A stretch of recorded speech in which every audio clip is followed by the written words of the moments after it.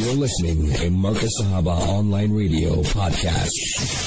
Medical files, and Alhamdulillah, medical files has a varied different types of doctors, joining us. But Alhamdulillah, the doctors on this show have become like family members, and one of them that is very close, dear to me, and I love him purely for the pleasure of Allah subhanahu wa ta'ala, is our very own Dr. Imran Keeka.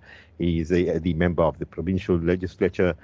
He's got that education portfolio. If you watch him in media, he takes it so seriously. He'll be talking about issues that really affects the layman.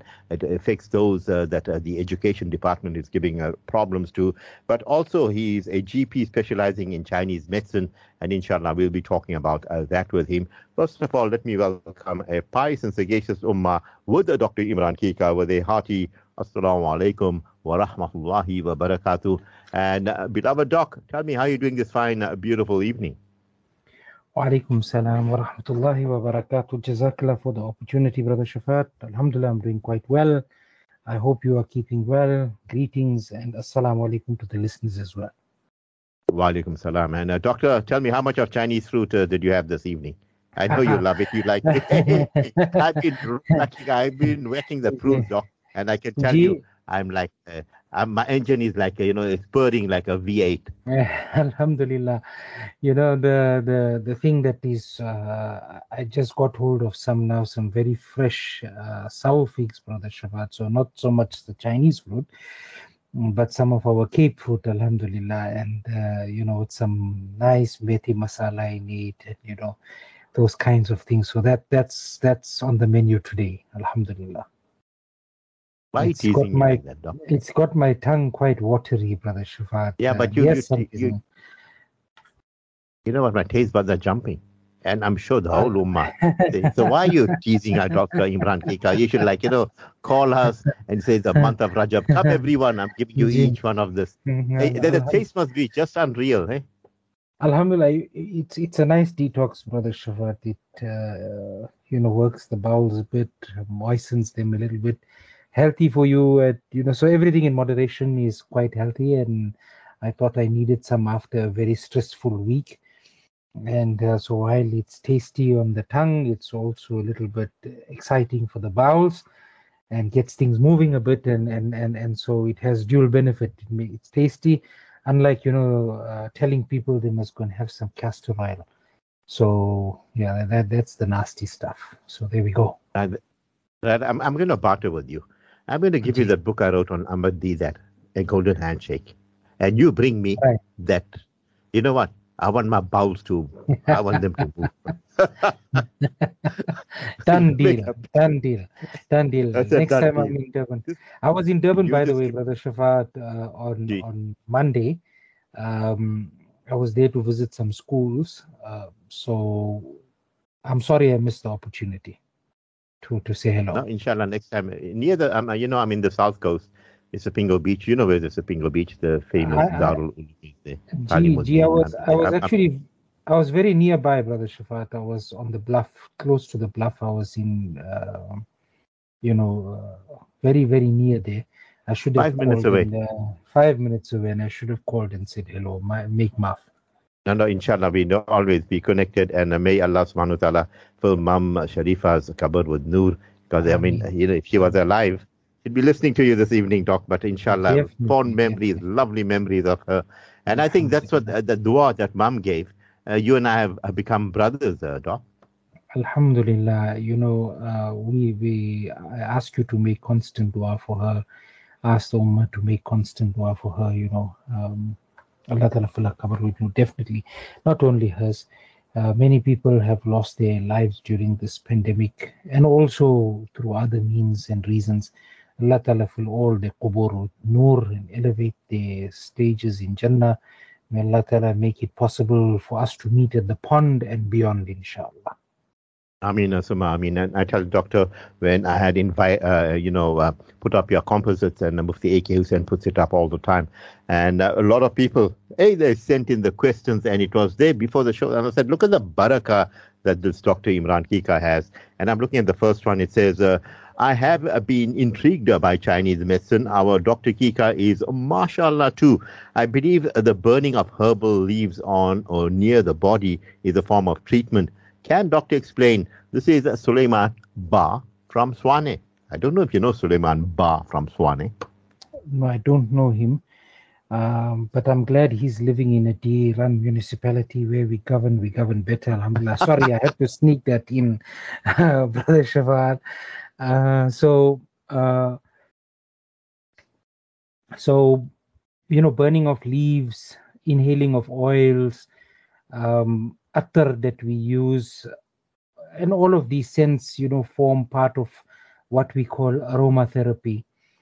And alhamdulillah, depending on certain conditions, certain fragrances, certain oils, certain leaves, herbs, whatever they may be, definitely have a therapeutic benefit. We definitely use these things in Chinese medicine as well. And also there's an entire discipline called aromatherapy, where there are massage oils and so on that are used to provide relief for various conditions.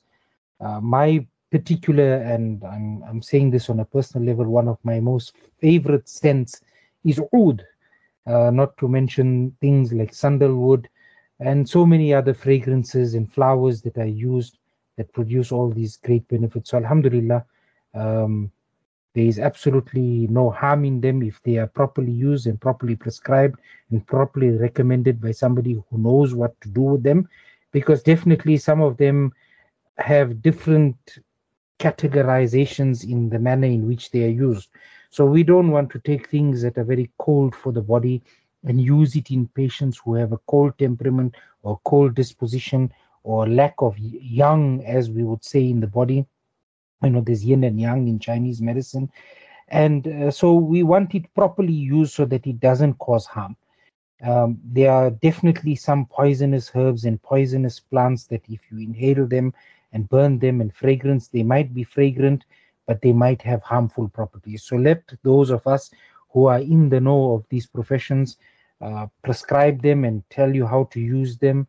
And inshallah, it will be beneficial for you. So Suleiman Ba, come and ask us if it is beneficial for you. You're more than happy to call me. I'll be very happy to receive your call and discuss the specific matter with you. And then, I also would recommend that you check with somebody who's closer to you. There are many aromatherapists there in Chwane, and there are also many Chinese medicine practitioners in Johannesburg, Chwane area. Feel free to contact us and we'll give you the best advice about what you might need to burn or inhale for a specific condition. Doc, you're talking about, Suleiman Ba. This DR, he's telling you that. DR, Da to Ba. Alhamdulillah, said that. I like this man, people. I like him. Hey, he's a cool doc, and he's a cool human being. Talking about burning of incense and aloban and all these things, you get people even giving you, no, man, too much of that is like a pollution and it will clog your lungs and so forth. How do you react to people like that? No, that is correct. Certain of these things, like I said, can be quite toxic, So those things that have been recommended, even the Sunnah recommends burning certain incense and things like that. So that is good. But if you look at the entire production process of certain of these incense, yes, they indeed do cause a huge amount of pollution. In fact, the other day, I was watching a documentary about a factory in India that goes around to the temples collecting the flowers that people offer there as offerings, and they recycle them. So they collect those flowers, they extract the oils from them, and then the debris that comes out of that is reinfused with those oils, and very nice amount of fragrances and loban and all these kinds of things are produced through that process. This is actually quite a good way to go, because there is a lot of wastage that goes into some of these products and the manner in which they are used. But here is a company that decided that let us make it eco-friendly, let us make it usable, let us make it recyclable, and that is a very good thing. Oud, I mentioned to you earlier on, is also an industry that is burgeoning. It's a very fast-growing industry that is taking a great toll on the ecology of the environments where these things grow. And Brother Shafat, we need to make sure that all of these practices of burning, of inhaling, are all, sustainable. We must use them very cautiously. And of course, some of these things also are, how can I put it? If I can be very blunt, they are not real. So there's a lot of fake on the market of many of these things that can cause great harm to the body. So we need to be sure about where we get what we're using and use it in a manner that is very safe. I like the way you said that there are a lot of things in the market that are counterfeit, people, not the real thing. And, they could be putting, substitutes in there that will be harmful to the body. How much of truth in it that, the incense that's made in India is they use a lot of cow dung in it. And they recently, I don't know whether these were rumors that in the spices, they're also using cow dung. And whenever they make the jalebis and so forth, and the sweetmeats, they're always sprinkling cow urine on that. You were a very close friend of Ahmed that, and you must be laughing and say, hey, Shafaat, don't go there. But I just want you to touch on that and, perhaps, inform our listeners whether there's any truth in that, Doctor. I had to mute my microphone when you mentioned that, Brother Shafaat. I know exactly what he would say in response to that. But so it gave me a bit of a chuckle. Yes, indeed. Look, Ayurvedic medicine has its place, and one of the things they call Gaumutra, which is the urine of the cow, is quite sacred in Ayurvedic medicine. Interestingly, when I was speaking to one of the Ayurvedic practitioners and I got into this discussion with that practitioner, he said to me, but in Islamic medicine, as he called it, he said, you people use camel urine. And I said, that is a separate issue altogether. Here I'm talking about, whatever Nabi Sallallahu Alaihi Wasallam mentioned in the hadith and in the sunnah, we know that, there is benefit in it. So that side of things we understand. But here we're talking about things that are najis and things that are also we need to ask our ulama about rather than ask me about. So if our ulama say that, look here, cow dung itself is not napak, and contact with it in its dry state is not napak, that is one thing. So it is not napak to touch. But I think in terms of ingestion, whether it is by inhaling it or by consuming it, I don't think they would give us jawaz in that regard. And the same would apply to cow urine. But of course, that is something our Mufti A.K. Saab Damat Barakatuhum can tell us more about. But I'm not going to go into that without. And from a Chinese medicine point of view, if I may stick to Chinese medicine, which is my area of work, there is nothing there suggesting that it may be used. Notwithstanding that, there is the saying, and I mean absolutely no insult to the people of China, is there is the on a light-hearted note where they would say that the Chinese eat everything that flies except aeroplanes, everything on the face of the earth except tables and chairs, and everything under the sea except submarines.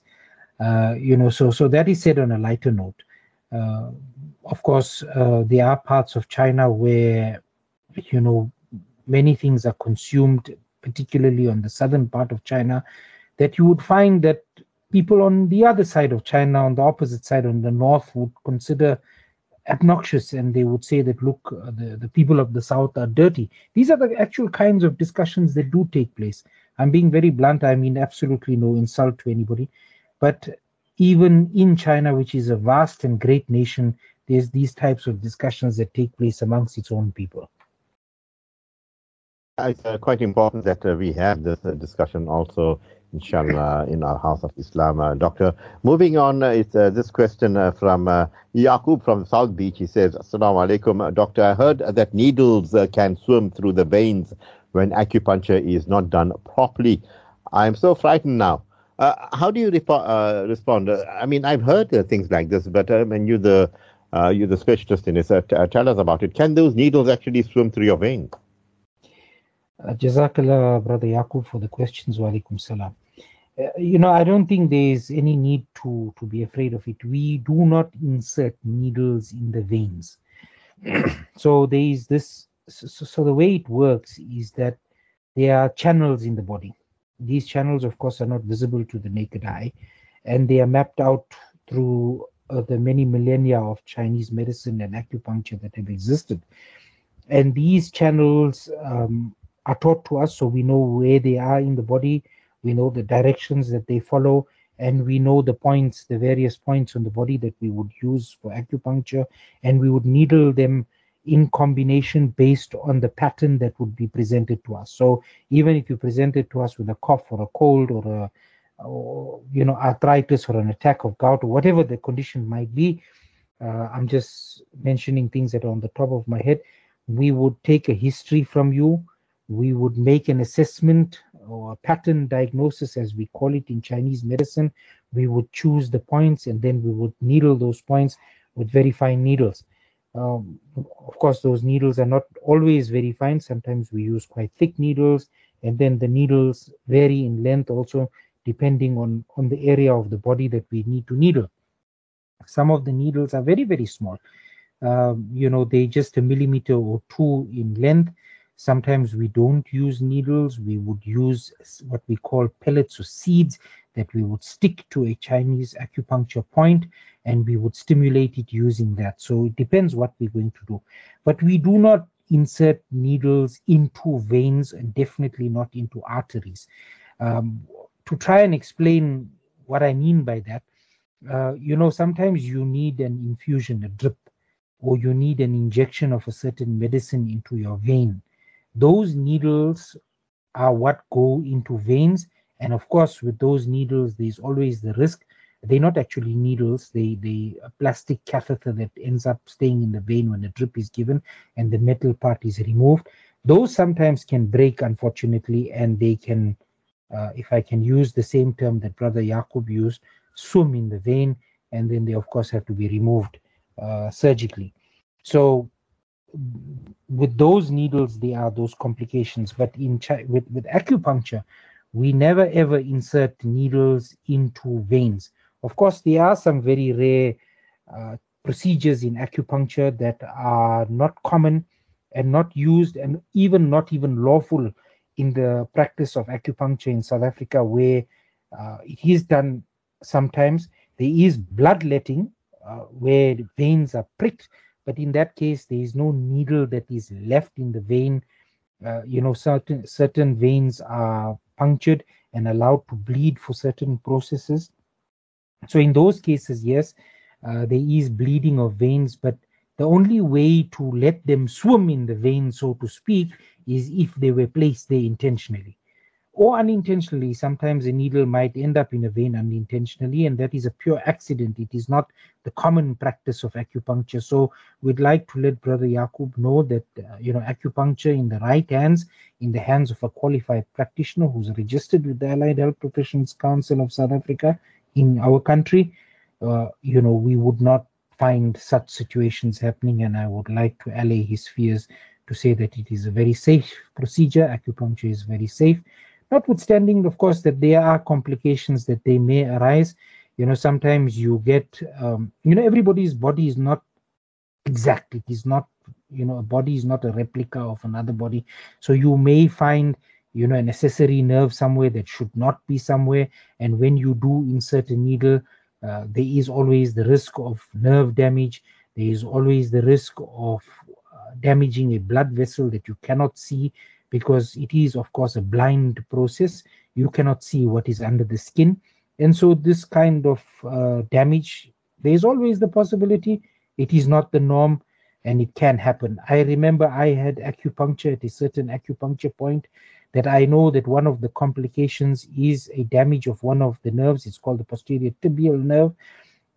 I know I'm getting technical there, but there is a nerve on the side of the leg, just behind the bone that is called the tibia. It's the large shin bone. And I had acupuncture at that point, and it did reach the nerve. It did cause quite a bit of pain, but fortunately the acupuncturist who did it was a very experienced acupuncturist and was able to address the problem immediately and also alleviated my pain immediately. Alhamdulillah, I must say that the session of acupuncture was for headaches and it produced a fantastic result overall. So I too, although I'm not a fan of being needled myself, if I need it, I do have the acupuncture. Well said that. Hey, yeah, you don't get needled quickly. You're a cool guy. Doctor, I mean, you talk about, we look at medicine has been advancing and using artificial intelligence and so forth in its advancements. Last week I was talking to a dentist and he says everything is done via, he's playing with a joystick when he's doing his, extraction and he's doing his filling, his polishing. It's all done via technology. Chinese medicine are you all going that route or you'll still stay with the traditional route, Doctor? I am quite traditionally trained, so I stick in, to the tradition.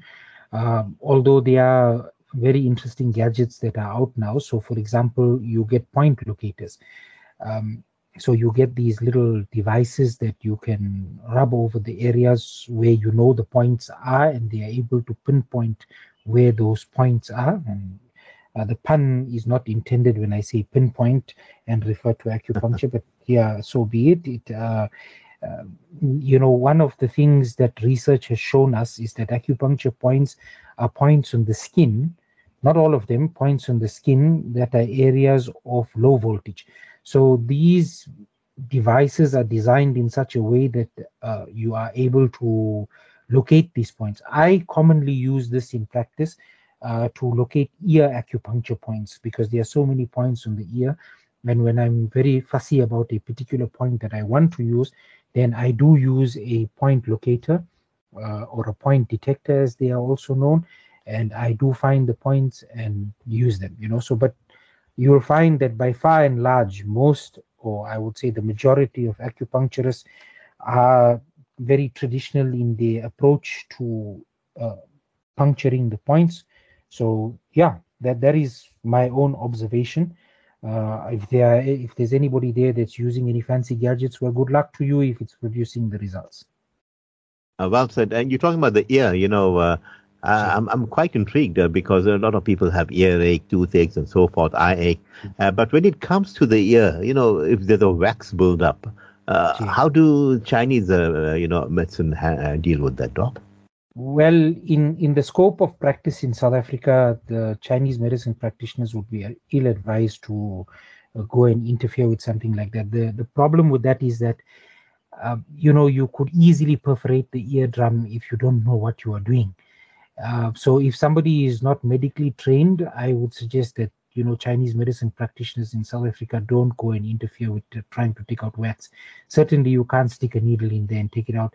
There are things like ear candles that are used even in China, where, the ear candle is placed in the ear, it's lit, and through a process, as the flame burns and gets closer to the ear, it does suck some of the wax out. But I would always advise that you see a medical practitioner to have any ear wax buildup removed. Sometimes those wax buildups are quite solid, so they need to be thinned out. And, there are lots of eardrops. The practitioner would generally advise that you use the eardrops first to soften the wax. I don't like the idea of people who syringe the ears because there too you can damage the eardrums. So it is always better to find a practitioner who would use a suction device and suck the wax out of the ear. That is the safest way of doing it. There are also quite a number of probes and things like that are used. So preferably done by somebody who knows what they are doing. And ideally, and the best way to have wax removed from the ear is by seeing an ENT. Let them do it. That's the area of work. They have the microscopes, they have the devices, they have everything that needs to be used to remove the wax from the ears. And definitely, wax buildup in the ear diminishes the hearing in the ear and can cause all kinds of problems in the long term as well. So it's best to let them deal with it. Yeah, Doc, I've got my cousin, Dr. Zubair Dular Khan, I think lectures in UCT, also won awards in ENT specialist and so forth. So, yeah, maybe Zubair, you're listening. Yeah, try the Chinese thing too. Put that, light the wax candle and see Earwax. what happens. I don't know. I don't know if Zubair Hey, will agree, but I do. Zubair and I know each other. Interestingly, mashallah. he spent his time in Newcastle when he was an intern. So I think that's how I know Zubair. And I think I still have his number. I must give him a ring. Yes, he's an award-winning ENT specialist. Alhamdulillah, quite an expert at some of the surgery that goes on in the, in the middle ear. And so, yeah, if Zubair is listening, assalamu alaikum. Alaikum salam. He's my first cousin through my father, paternally linked. His father is my father's youngest brother. So, alhamdulillah, it's such a small world, Doc. Small world, a small world indeed. Talking about Newcastle, how's Newcastle doing, Doctor? Alhamdulillah, and new management, if I can put it that way. We managed to vote the ANC out of here, so we have a gentleman's agreement type of coalition, so no formal coalition agreement signed here. And alhamdulillah, going well so far. Lots of backlogs, lots of things to catch up with, lots of things that haven't been done over the years, and a lot to get done. So far, everybody is on track in terms of wanting to deliver the services. We still have some errant officials who are giving us a hard time and don't want to cooperate, but we'll sort them out, inshallah. There has to be accountability at every level, and so far so good. We're trying our best to try and see how we can address those things, especially if you inherit a town with a budget deficit, an unfunded budget, so to speak, and trying to solve many of the issues that are going on there while the vultures are still circling. It's a difficult situation, but inshallah, we will manage to turn it around. So that's how Newcastle is doing from the political side. But it's a very hot day today. The evening is also quite warm. So alhamdulillah, maybe some nice lassi, brother Shafaat, will go down quite well to cool the evening. I wonder which one you want. You like that sweet variation, or you like that salty type with a lot of fudina in it? Hey, I think I can do that. And I mean, recently we've been having very, very hot days. And I tell you, I'm a big fan of yogurt, and I was just having it with a little, a quarter teaspoon of what you call honey. And I was just enjoying it. And as you said, I put the mint in. Is that a good habit? I mean, it did cool me off, Doctor. Alhamdulillah, excellent drink for a warm evening. So yogurt, we know, is nice and cold for the body. A little bit of mint, which is also good and cooling for the body. Some crushed ice in it. I particularly prefer the salty version, but the Shafaat. But the honey is absolutely to taste. Add it in there, far better than adding sugar in there. That will go a long way to cool the body down. In Chinese medicine, mint, or as the Chinese call it, bo he, is used to cool the head down, especially. It's a remedy that works on the nose, throat, eyes, and the head. So definitely something that will cool that part of the body down. So great combination there you have, and it will take you a long way to cool you down. Great for the digestion, and certainly something quite nice. So you'll find that the Chinese love the yogurt as well. You'll find in the Middle East as well. You'll find the Turkish making Iran out of it, the Turkish and Iranians. So yogurt, yeah, all of the traditions like it, and great remedy there to cool down. Yeah, now when your car is heating, don't put yogurt in the radiator, people. Yeah, mix it. Doctor will tell you, hey, you need that coolant and then water mix. Don't do the, hey, so you know what Dr. Keeka and Shafaat, they're talking about the yogurt. Hey. I mean, with the price of fuel, Doc, I mean, Yeah. I mean, it is shocking. I mean, look at the prices going up. But the barakah, Allah gives us the barakah. Going back to our questions here, saying, is it true that cupping was invented by the Chinese? This is from Zahid. He says, I'm also known as Zido. Lovely, Zaid. Lovely. Um, They call you Zido too. MashaAllah. Alhamdulillah, what a beautiful name, Zaid, and then Brother Zido. I think this is a competition. Everybody wants to claim to have invented cupping. So I don't know who invented it and where it came from, but Alhamdulillah, we know from the Sunnah point of view, Nabi Kareem Sallallahu Alaihi Wasallam has extolled its virtues and blessings enormously to the point that we now have people trotting around all over saying they are doing Sunnah cupping. This is a hot topic, that we can discuss for a long time. But I always put this caveat there and this caution there that do not let anybody cup you in South Africa who is not registered with the Allied Health Professions Council of South Africa. And there are two disciplines that are registered with this council. One is Unani medicine or Unani tib, and the other is Chinese medicine. Both of these professions have cupping listed in their disciplines. So, Brother Zaid, I don't know who is going to claim to have invented it, whether it is the Chinese or whether it is the Greeks or Greco-Arabic medicine, as they call it, Unani tib, has its origins in Greek medicine as well. So I don't know who invented it. Everybody has their claim to it. Shall I be biased, Brother Shafaat, and say that because I practice Chinese medicine, the Chinese invented it? But then there will be claim in African medicine as well, because it is practiced across the African continent as well. So who invented it? I don't know. Min Allahi ta'ala. It comes from Allah ta'ala, and let us reap the benefits of cupping. So, this issue of Sunnah cupping and Sunnah days, yes, Nabi Kareem Sallallahu Alaihi Wasallam has mentioned certain days of the month that are beneficial for cupping, and if you want to have cupping on those days, then very good. He has also made prohibitions. So the middle of the month, the full moon is not a day on which you want to cup. But the most important sunnah, and this is what I say the most important sunnah is that he went to a physician to do the cupping. He didn't just find somebody and say, call somebody sitting on the side of the road, or he didn't just call somebody and say, you know what, come here and cup me.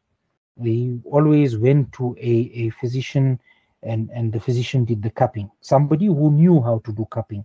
And here in South Africa, we find people who are doing these short courses, weekend courses, 1 week courses, 2 week courses, and they know nothing about how the body works. They know nothing about the physiology of the body. They do not know anything about disease. Somebody told them that, look here, if somebody got high blood pressure, then you cup these points. And that person probably was not even a physician who taught them these things anyway. There are people offering these courses who learn from people who are not physicians themselves. They'll tell you that these are the points for arthritis of the knee joint, cup them, but they know nothing about arthritis. So, for example, in Chinese medicine, we always say that cupping is a reducing therapy. So that means that if there is excess in the body, we use it. Bleeding, that means where we bleed patients. So we won't cup a patient that is deficient, for example. So somebody who is weak, who is frail, who has a fever, very young children, patients who have cancer, although I do cup patients with cancer, but depending on the condition of the body, that we will determine after we have sat down with the patient, consulted with them, and made a determination of whether they will need cupping, if they need cupping, what kind of cupping, and also where the cupping must be done. There are also certain contraindications of cupping. That means we don't cup pregnant women on the belly, for example, or on the lower back. So there are various considerations when it comes to cupping. So, Brother Zaid, although you are asking a question about who invented cupping, there is a very broad topic about cupping, and I would always caution that always go to somebody who knows what they are doing. Don't go to people. And then also why I say that you must go to a registered practitioner. I've seen in my practice, because there are people even in my town who do cupping, or even come to my town and want to do cupping here, who don't know or have the faintest clue of what they are doing. We then have to deal with the complications of what they leave behind. So they come here, they cup people, go away, And then those people end up with all kinds of problems, and then we have to end up dealing with the complications when those people are gone. But registered practitioners, one of the reasons why we have the Allied Health Professions Council of South Africa is to protect the public. That's the fundamental and primary reason why this council exists and where practitioners are registered. So if somebody does something to you that harms you, you can always report it. And if the practitioner is registered, there is recourse in ensuring that that person doesn't go on causing harm to the public. So we see things like that happening. There is a point that, in our traditional medicine forms, we know that if we cup this point, it will cause great harm to the memory of the person.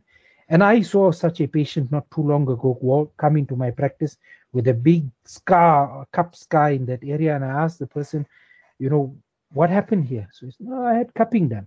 I said, but do you know that this point that has been cupped in you will cause a great problem for your memory?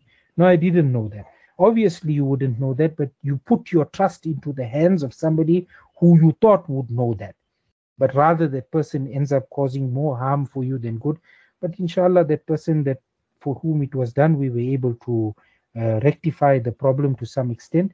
And alhamdulillah, the person is fine. But you can get serious complications arising out of cupping. And therefore, I always say, make sure that it is done by a registered practitioner, not somebody who tells you that they are registered with a voluntary association. That doesn't help in any way. And I take this strong stance and I stand by it no matter what anybody says.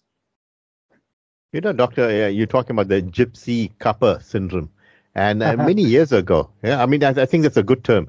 We had many of them coming through and, so, Shafaat, I'm from Misri. I know, with that accent and all that. And when we started Radio Newly, I'm talking about in the 2000s. And, Ibrahim Gengat and I say, hey, but Chef, you're doing the medical show. Check this out. So I say, hey, no, man, hey, sounds exciting. We used to bring them on. Then we had another guy from India. You say, brother Shafaat, I can cure everything besides death. I got the gold medal, Shafaat Bhai. Hey, I said, another talk. I tell you, these guys took us for a ride. And, the amount of calls they used to get, and then we used to repeat the shows 10 times, 20 times, and these guys used to get happy, keep on phoning us every week. We say, no, brother, you're very popular. Yeah, we'll put you on next week. But, in hindsight, we actually, we should have, we didn't have people like you screening these people, Now it's quite imperative that you're making a very vocal, a very vociferous stance here, that we need to check them out, even in your hometown. This person is doing cupping. How are they cupping you if they cup you wrongly? And as you said, the ordinary barber will say, no, I can do cupping. And then you'll find a guy that's, for a sideline, you say, yeah, I just qualified. And as you said, he did maybe a 2 weeks course. It doesn't work that way, Doc. It doesn't work that way. No. I think you need to emboss this point. In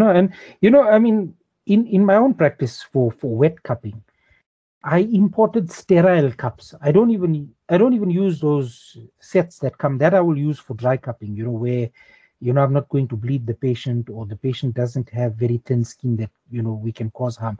For those patients, we use sterile cups. We clean the areas. We don't just take those cups, wash them in some sunlight liquid and then reuse them. We use, completely sterile, not just surgically clean cups, but sterile cups.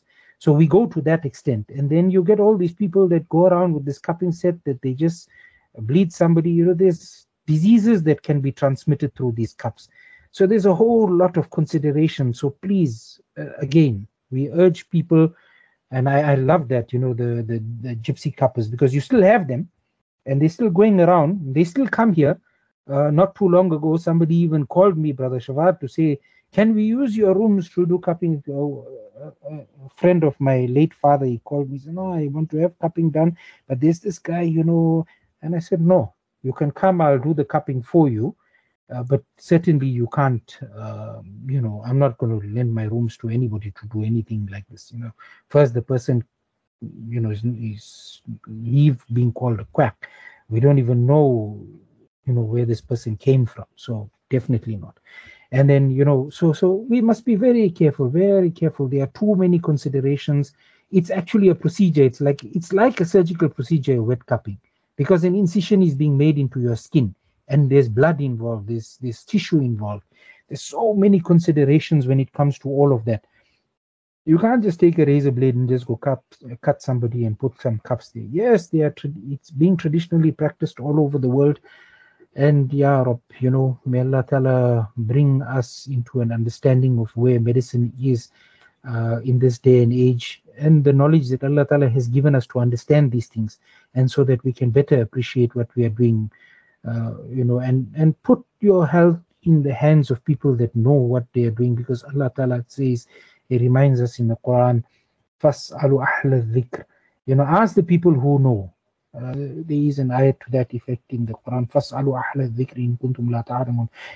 Let us ask the people. Let us go to the people who know. We when it comes to our deen, we want to go to the ulama. When it comes to our health, we want to go to qualified practitioners. There's that Urdu saying, Neem Hakim Khatre Jan. A Hakim that is lukewarm, that is half a Hakim, he is a danger to your life. It's like, the ulama that, is a Neem Sheikh, there's a half Sheikh, he's a Khatre Iman, he's a danger to your Iman. Similarly, we don't want to just take advice from just anybody and put our health in just anybody's hands. Let us put it into the hands of the people that know. Yeah, tried and tested. And as you said, you are well known, you're a public figure also, you've made your mark in Newcastle, and people know you, the confidence is here. And these individuals, and then they will give you references like, oh, yeah, no, you talk to Mr. Mia, I cup him. He's good. Oh, you know what they do, doctor? They throw names. And I mean, advise people about this. Throwing names, it doesn't work. Talk to me about it.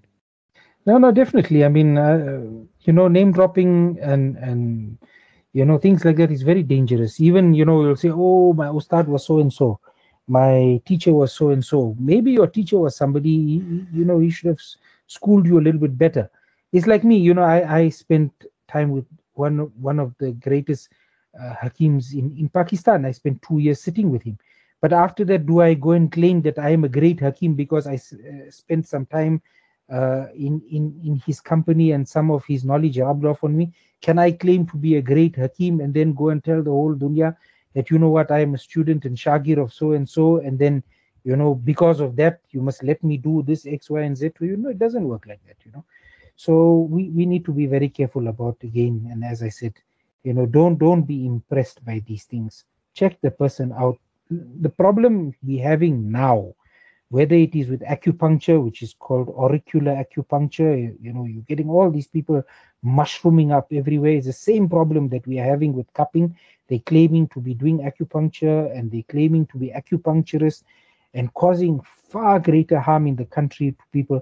We're having a very difficult time as a council, and you will recall, Brother Shafaat, I'm currently the chairperson of the professional board on Chinese medicine, acupuncture, Unani medicine, and Ayurveda.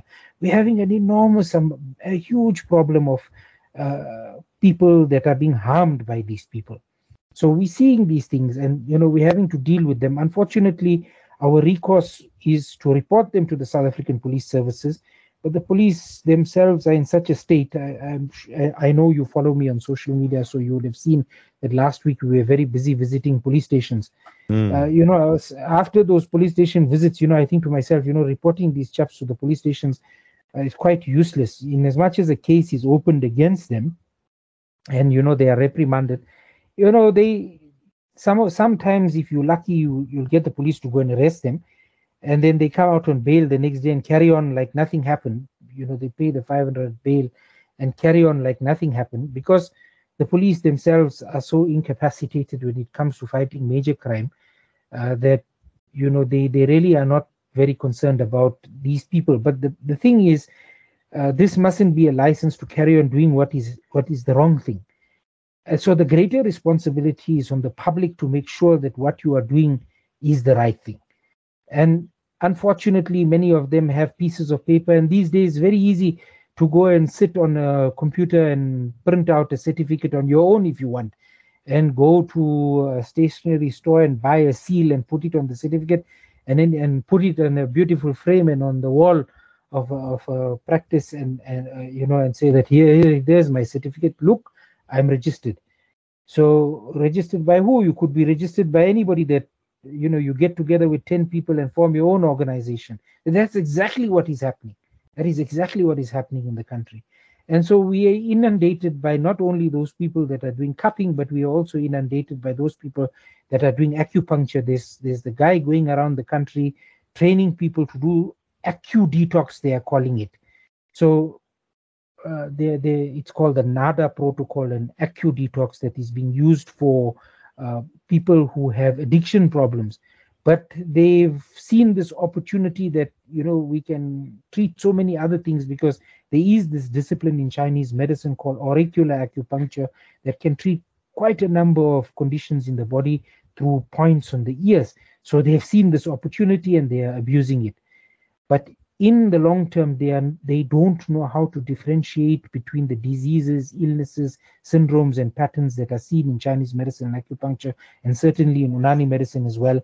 And therefore, they are unable to properly treat people and incompletely treat people. So what happens is you end up with all these problems that they leave the patient lingering with, incomplete treatment, and then we have to deal with it. I'm not saying that we don't want to deal, but the problem could have been properly addressed in the first place. Doctor, you make a good point there, and you use the term quacks. And, when you talk about quacks, you find these other quacks, mama herbalists advertising, I can fix your marriages, I can do this for you, and I can do that for you, and they'll get you lux and this. The shocking part is that we find that quite a few of our people are going to people like this. I mean, this is tantamount to shirk. And have you noticed that with these quacks of that sort, they believe in they call it fortune telling and so forth. Do they also say, no, don't worry, we'll give you a cut here and there, we'll do some bloodletting for you and so forth. What do you do? Because African culture, most Africans are animist and they believe in things like this. And, this tsunami is catching on and getting some of our people, that they don't know that they're actually committing shirk by going to these people. How do you advise them against this, Doctor? I have a lot of respect for one or two of these practitioners of what is called ruqya. So, where they would recite the kalam of Allah over these various conditions to give them shifa. But I have respect for a couple of them, because what they would do is, whilst they are doing the recitation of the kalam of Allah subhanahu wa ta'ala, because we know that there is shifa in it, they will send those people to me. They will say, go there to Dr. Keeka and whoever else is a registered practitioner in these fields with the Allied Health Professions Council of South Africa. They can refer these patients there in a similar manner. Let us look at those patients. While you do your thing, let us do our thing. So we would also then consult with the patient and say, look, yes, you have this problem. Let me decide what those points are that need cupping. I won't tell you that, look, go away, I'm not going to do the cupping for you. I'll do it for you, whether it is dry cupping, wet cupping, whatever the different forms of cupping that exist. Let us decide, and we'll do it for you. And so come and see us for that. So where all these other people, are advertising on street corners and light poles and electric boxes to be able to do all kinds of things, may Allah Ta'ala save us from it. I'll leave the discussion of that to our muftis. Let them tell us about it. Definitely you have touched on the point of shirk. Shirk fi zat, in the zat of Allah Ta'ala, we cannot go and see these people and then accept any form of treatment from them, whether it is herbs, whether it is a cut here and there, whether it is the application of a cup or the tawiz that they give people or whatever they do. We should just stay far away from these things. Allah Ta'ala has provided, if you want, in the kalam of Allah Ta'ala, shifa. Let us see those of our ulama who do these things properly, not who are there to scam people. Just to give you an example, although I'm going completely off the topic of Chinese medicine now, I had a patient, that said to me, and I was a patient being treated by me for chronic kidney disease, and he ended up seeing one of these people, a Maulvi, actually, somebody who called himself Maulana, that came from India, and that offered to give him some homeopathic treatment. I listened to his story and I said, look, there won't be any harm in those remedies that if he gave it to them, but I don't want you to take them because he's not a homeopath, he's an alim. But also he decided that, look, I need to perform a certain amal for you so that you will be cured of or relieved of your condition. So this person, Brother Shafaat, said to him that he needs to slaughter a cow for him and that he must be given 10,000 rands for it. And this person said, yeah, all right, we'll give you the money to slaughter the cow. But he also said to him, look, I also need to do an amal. You need to give me a room of yours in your house where I can perform this amal. And interestingly, this fellow got caught in this house because, in the olden days, they built houses that had above the door, they had these little windows. So this fellow sat in this room. I'm cutting the long story short. He sat in this room. He took a piece of paper that he showed them before, a blank piece of paper, and he said to them, look at this paper. This paper has nothing written on it, but when I come out of this room, I will show you there's something on this paper. So what he did when he went into the room, he took a white crayon and he made all kinds of markings, random markings on them, crosses and marks and all these kinds of things. He asked them to make a fire in a braai stand in the room for him so that he can do this amal. So all he did was after he made these markings with the wax crayon on it, he held it over the fire, and of course it left an impression on the paper. If you put wax on a paper, it would leave a stain on the paper. Came out from the room and he says, look, it is some Isai. ये देखो ये ईसाई के निशानी है. Some Christian did this jadoo on you. Look at it. Look at this paper. There are crosses on it. So what happened was the son of this person was observing him from the top and caught him. So didn't give him the money also and caught him also and told other people about him also. So stay away from these people. Stay away from the people that are doing all these funny things. Go to people that are genuine and that we know that they come with proper credentials and proper references. Ya Allah, Brother Shafaat, it's very painful, the number of people that are caught up in all of these things.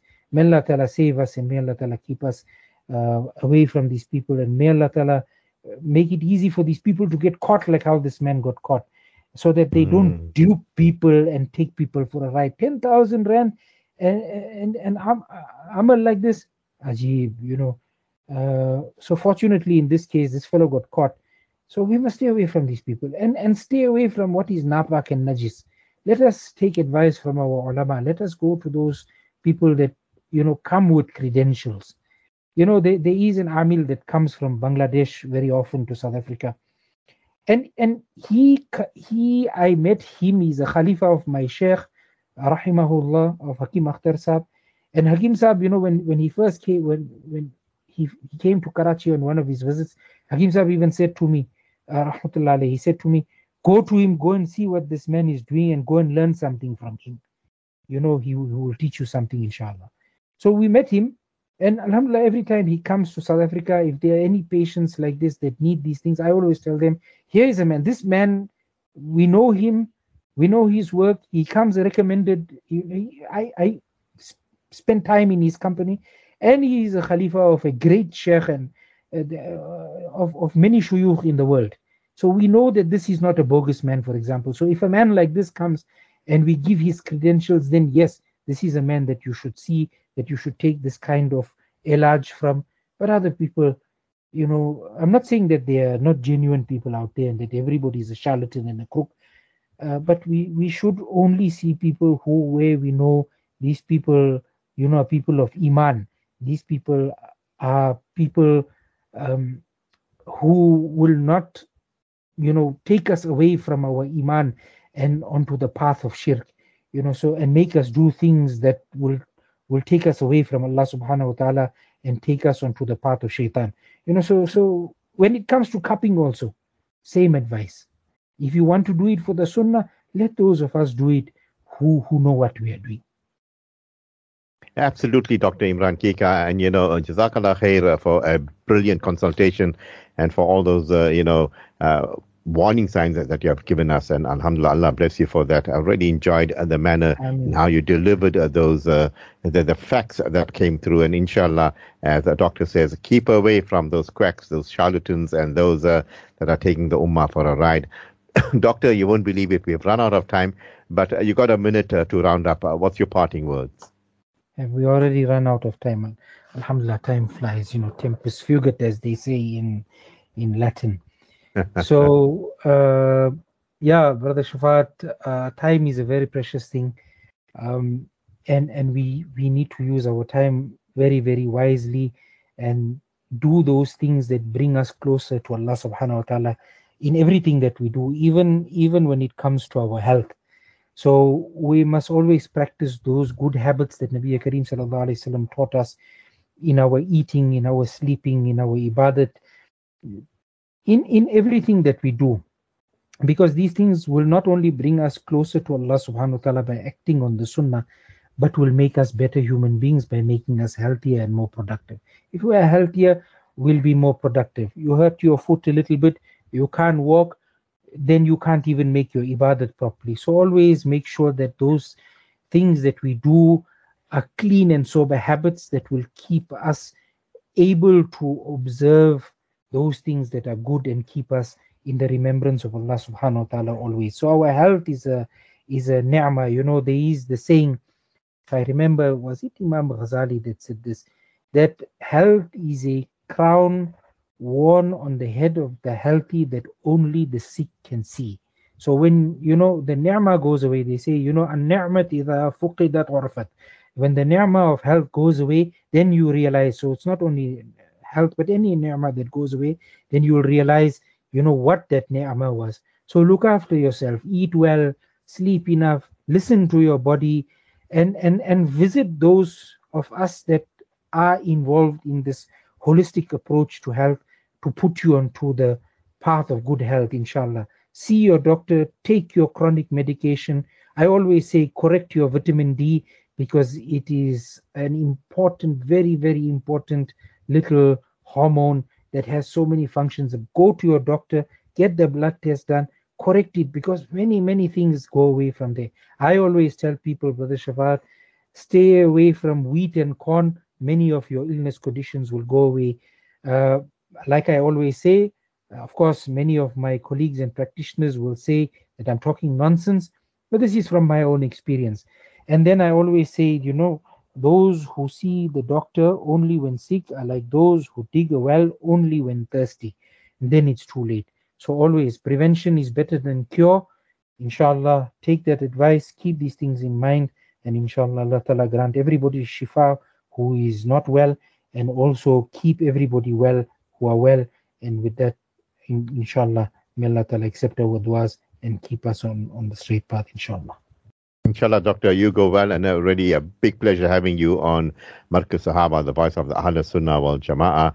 A blessed evening indeed. Assalamu alaikum wa rahmatullahi wa barakatuh. Alaikum salam wa rahmatullahi wa barakatuh. Yes, listeners, don't go anywhere. It's time for us to go for the Isha Azan, and inshallah we will continue with the pertinence punctuated.